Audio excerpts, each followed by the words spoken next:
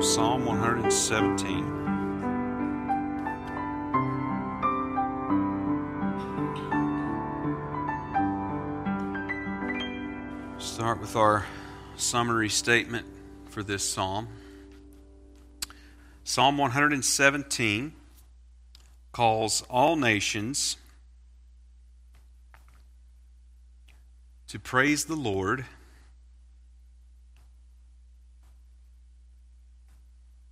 because He has kept His covenant promises to Israel.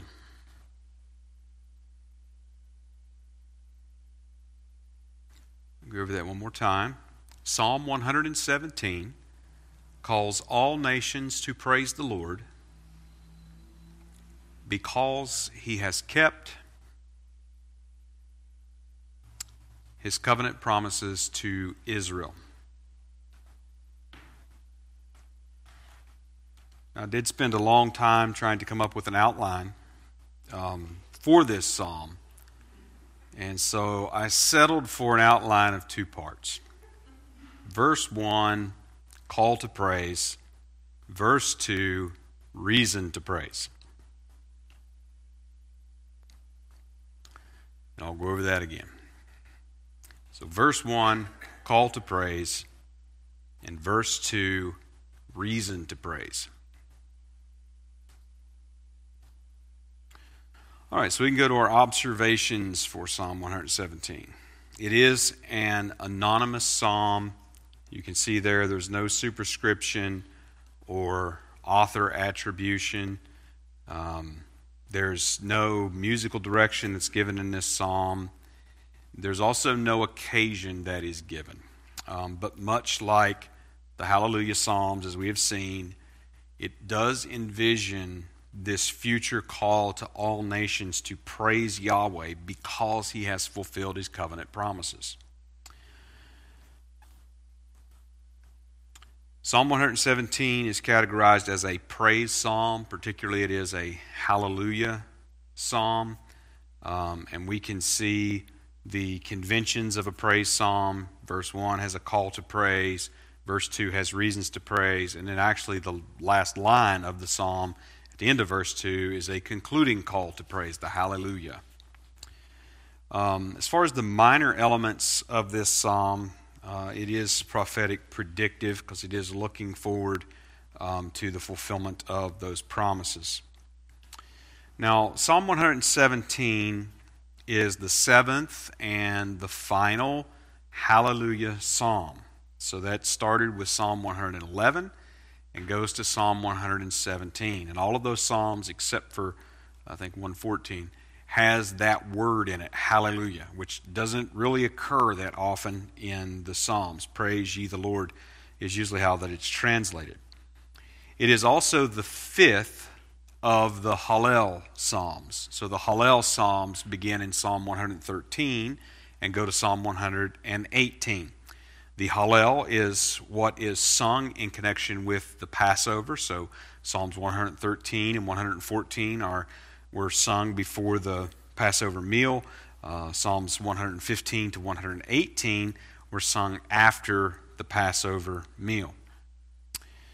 So Psalm 117 as a hallelujah psalm continues this unfolding praise from Psalm 110. And we've talked about that, how that Psalm 110 just reaches this great crescendo, this great height in the Psalms with the coming of the man from God's right hand, David's Lord, to Zion. And then we have this group of hallelujah psalms that focus on the praise of that time. And so this psalm does continue. And so in Psalm 117, we can see that the nations have been conquered by the man from God's right hand, David's Lord, and the covenant promises to Israel fulfilled. And we'll talk about some of those details as we go through the psalm. But that's what we can see in the psalm. And it does have connections with Psalm 2, the mention of the nations in particular, and also has a number of connections with like the Book 4 Psalms, Psalms 90 to 106, as you have themes of lordship over all the earth and everlasting mercy and truth and things like that. So it obviously would have connections in a lot of ways with a lot of Psalms, but those in particular. Now, the poetic features of Psalm 117, I guess probably the primary one would be brevity. And another would be repetition. So when you look at the lines, they're sort of parallels. They're not entirely synonymous. They're not repeating the same terms, but you've got lines that parallel down, and then you get to the end, the praise ye the Lord. I would say another feature of this psalm is what we might call intertextual dependency. And every word in this psalm, all 17 of them in the Hebrew, every word of this psalm occurs elsewhere. And the other occurrences of these terms inform the meaning of this psalm. And we'll talk a little bit more about that in a few minutes. All right, so we need to work our way through this psalm. 2 verses. So if you're interested in trivia, it is the shortest psalm, and it is also the shortest chapter in the Bible. I don't particularly like that because Psalms does not have chapters. It is a collection of psalms, but it will work in a trivia challenge. It is the shortest chapter in the Bible, and I'm not 100% sure, but I think this actually might be right at about the very center of the Bible as well, as far as from Genesis to Revelation, about the midpoint of the Bible, landing somewhere in here. But anyway, that's just some trivial knowledge for you there. All right, so 2 verses here. Go ahead and read through this. Oh, praise the Lord, all ye nations. Praise him, all ye people. For his merciful kindness is great toward us, and the truth of the Lord endureth forever. Praise ye the Lord. So verse 1 gives us this opening call to praise. Oh, praise the Lord. And you can see praise is repeated several times in this psalm, even though it is a very short psalm. Now the word for nations that is used, all ye nations, that is the word goyim, and oftentimes translated heathen actually in the King James. But it is the word for nations, and generally refers to non-Israelite nations. There's with just rare exceptions, and there's reasons for those exceptions, but generally speaking, goyim refers to non-Israelite nations. And then there's a different word that's used for people, and this is plural, so it is peoples. And this is actually different than the words we've encountered for peoples. For the most part, this is the umim, which refers to ethnic groups or people groups, and it's only used. This word's only used 6 times in the Old Testament, and 4 of those are in the Psalms. I think you have 2 before this one, and then 1 after. But it is a very uncommon word. So he refers to nations, and he refers to all people groups. So they are somewhat synonymous, though each term has a little bit of a different nuance to it. So this call to praise then is essentially going out to all the nations, to all the peoples of the earth. And then verse 2 gives reasons to praise. Now, we're told that his merciful kindness is great toward us, and the truth of the Lord endureth forever. So these are the reasons for praise that were given. Now, merciful kindness is a translation of the Hebrew term hesed. So we've been paying attention to that. Truth is the Hebrew word emet, which refers to trustworthiness, is a good way to think of it. So both of these terms, hesed and emet, they are covenantal terms, and especially when they're joined together, especially when they're used together. So the first time that they're used together we find is in the Pentateuch. So in Genesis chapter 24 and verse 27, when Abraham's servant is referring to God's actions toward Abraham, he uses these two terms describing him. In Genesis 32 and verse 10, Jacob is praying, and in his prayer, he's making reference to God's actions toward him and uses these two terms. And then in Exodus 34:6, which is the last time that these two are used together in the Pentateuch, in Exodus 34:6, when the Lord passed before Moses at Sinai in reference to his bringing Israel out of Egypt. So we can clearly see these references in the Pentateuch, these terms together, and seeing them in a covenantal perspective. Now, these two terms occur together 15 times in the Psalms, and again, they maintain a covenantal reference. And so I'll give you these references, and you may not be able to catch them all, and you can go back and get them if you can't. But Psalm 25, verse 10, Psalm 26, verse 3, Psalm 40 and verse 10 and 11, Psalm 57, verses 3 and 10, Psalm 61, verse 7, Psalm 69, verse 13, Psalm 85, verse 10, Psalm 86, verse 15, Psalm 89, verse 14, Psalm 108, verse 4, Psalm 115, verse 1, here in Psalm 117 and verse 2, and then in Psalm 138 and verse number 2. So obviously there's significance to these terms being used together. Now what he says about the merciful kindness, and again we've talked about how Hesed is sort of difficult. As I understand it, there's not really a single English equivalent to that term. And so we get loving kindness, steadfast love, merciful kindness here. We get several different ways that it's translated, trying to capture and express the meaning. But what is interesting is that it says that his merciful kindness is great toward us. And great toward is translating a word that actually means strength or to prevail.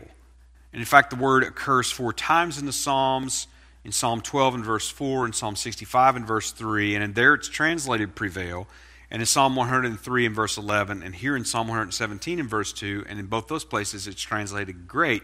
But again, when you look at the context, the idea of prevailing is also present.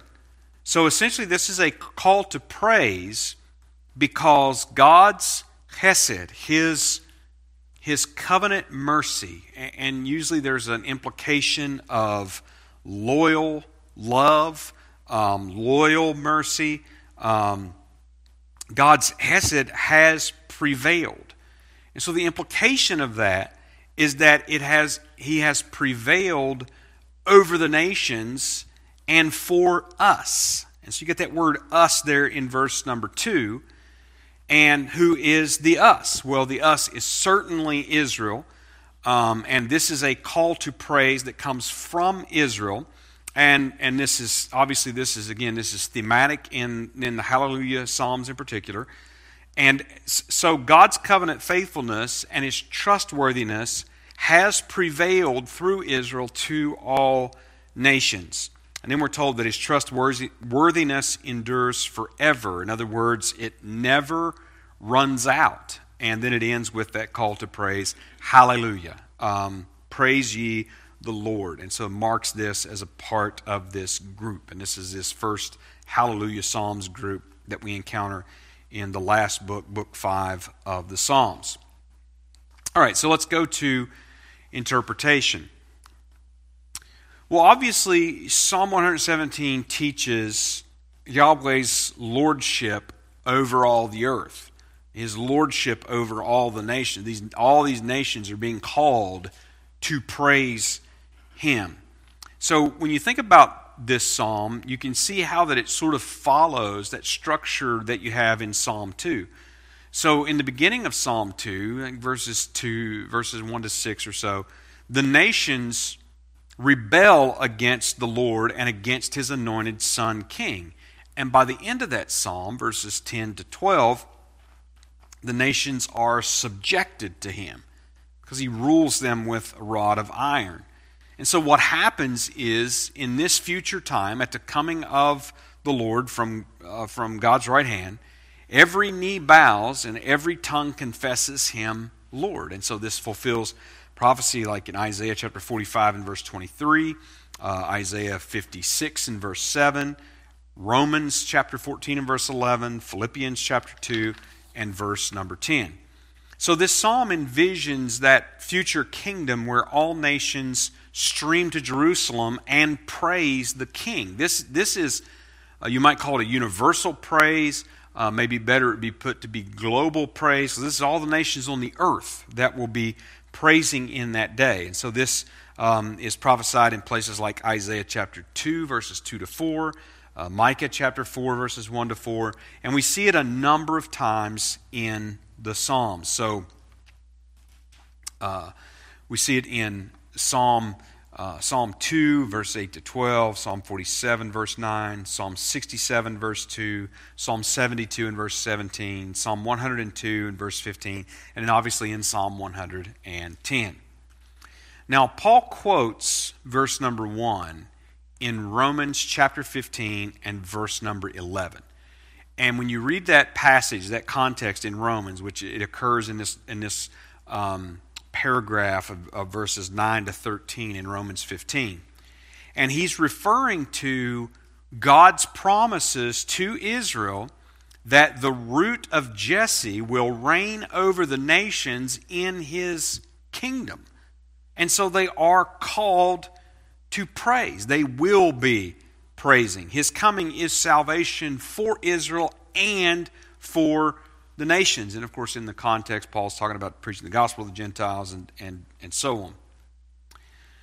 Psalm 117 teaches God's covenant faithfulness. So when you think about the Abrahamic covenant, for instance, God promised that he would make him, Abraham that is, make him a blessing and would bless all nations of the earth through him. And as you go on, as we recently went through Genesis, we saw how that covenant promise was passed to Isaac, and then it was passed to Jacob, and then from Jacob now finally comes this promised nation, these tribes and nations through whom God is going to bless the earth, the nation of Israel.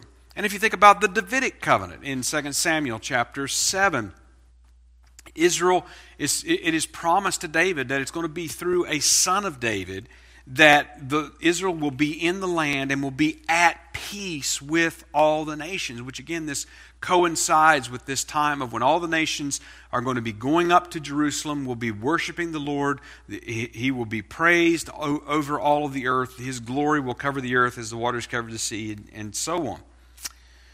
So, when we think about the messianic hope of Psalm 117, well, the messianic hope is seen through the fulfillment of the covenant promises that realizes this vision of all nations praising the Lord. And that's essentially what the call is. Praise the Lord, all nations, because His covenant faithfulness and trustworthiness has prevailed toward us, toward His people Israel. And that's what all of these Hallelujah Psalms are about, in particular the restoration of Israel. So when we think about, again, those terms, chesed and emet, we see the New Testament equivalent, grace and truth. Grace and truth. In the Old Testament, it's generally most often translated mercy, and maybe some adjectives with mercy, but mercy and truth. Grace and truth in the New Testament. So in John chapter 1 and verse 14, Jesus became flesh, and we're told how that He was full of grace and truth. He is the very embodiment of God's chesed and emet toward His people Israel, and through them to all nations. So Jesus is the man from God's right hand who comes to reign in Zion over the nations from Psalm 110.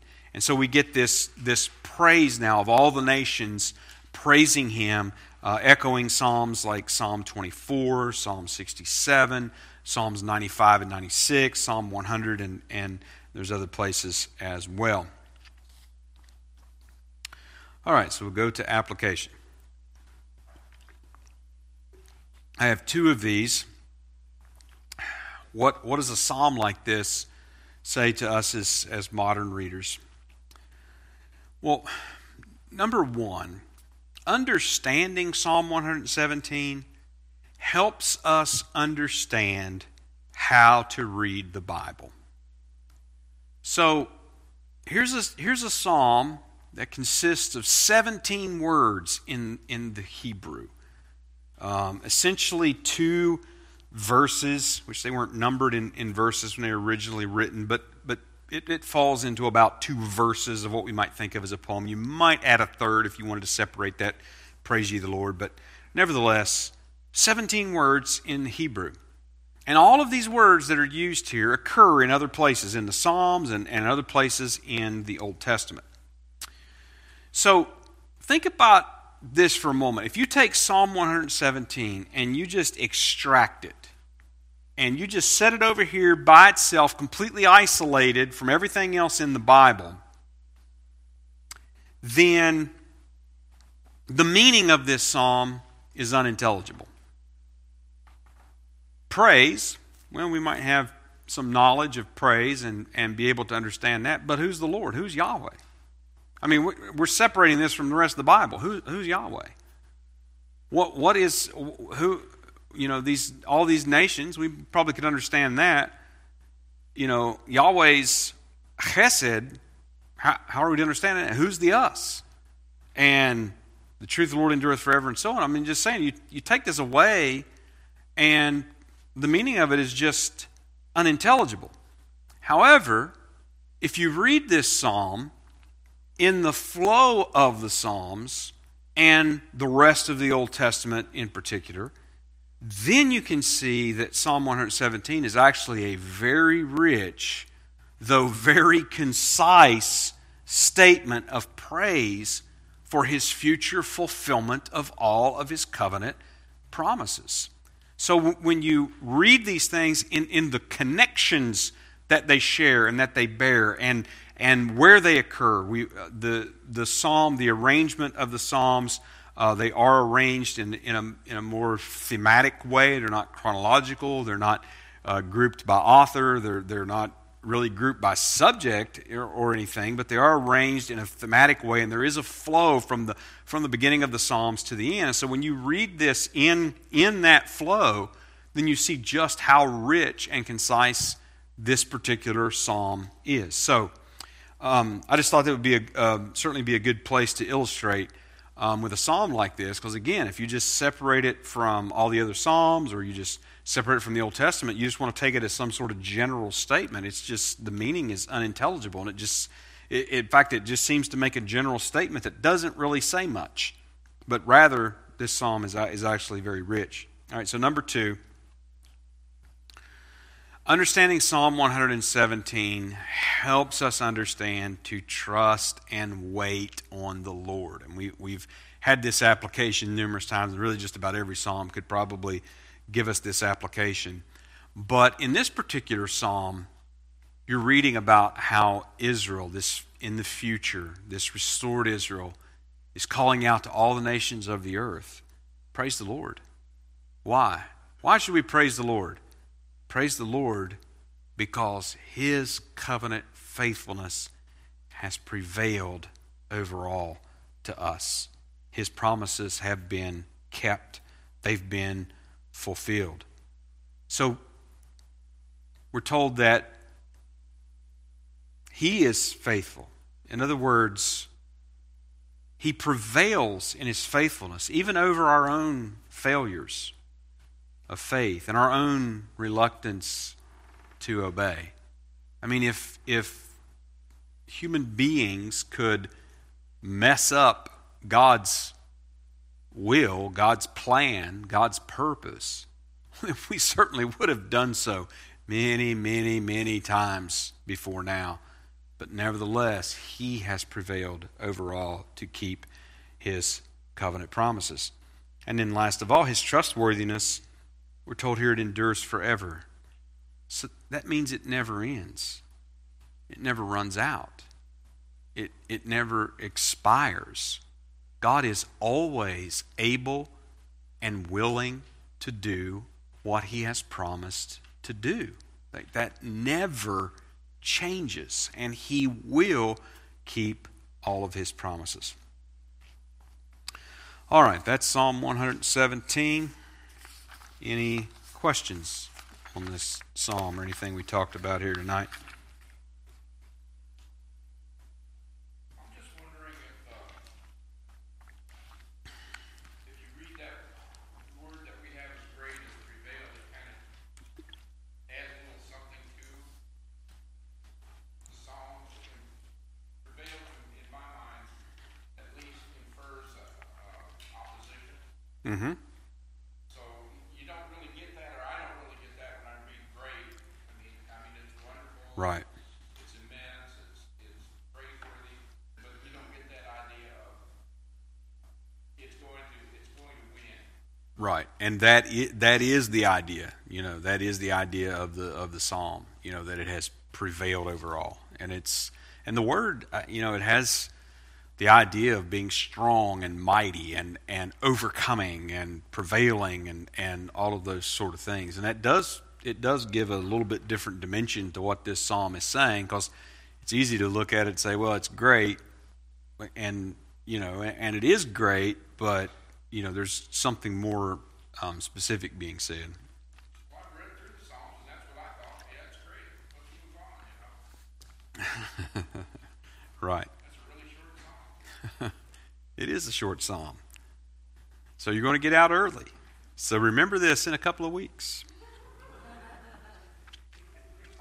We'll just bank that time.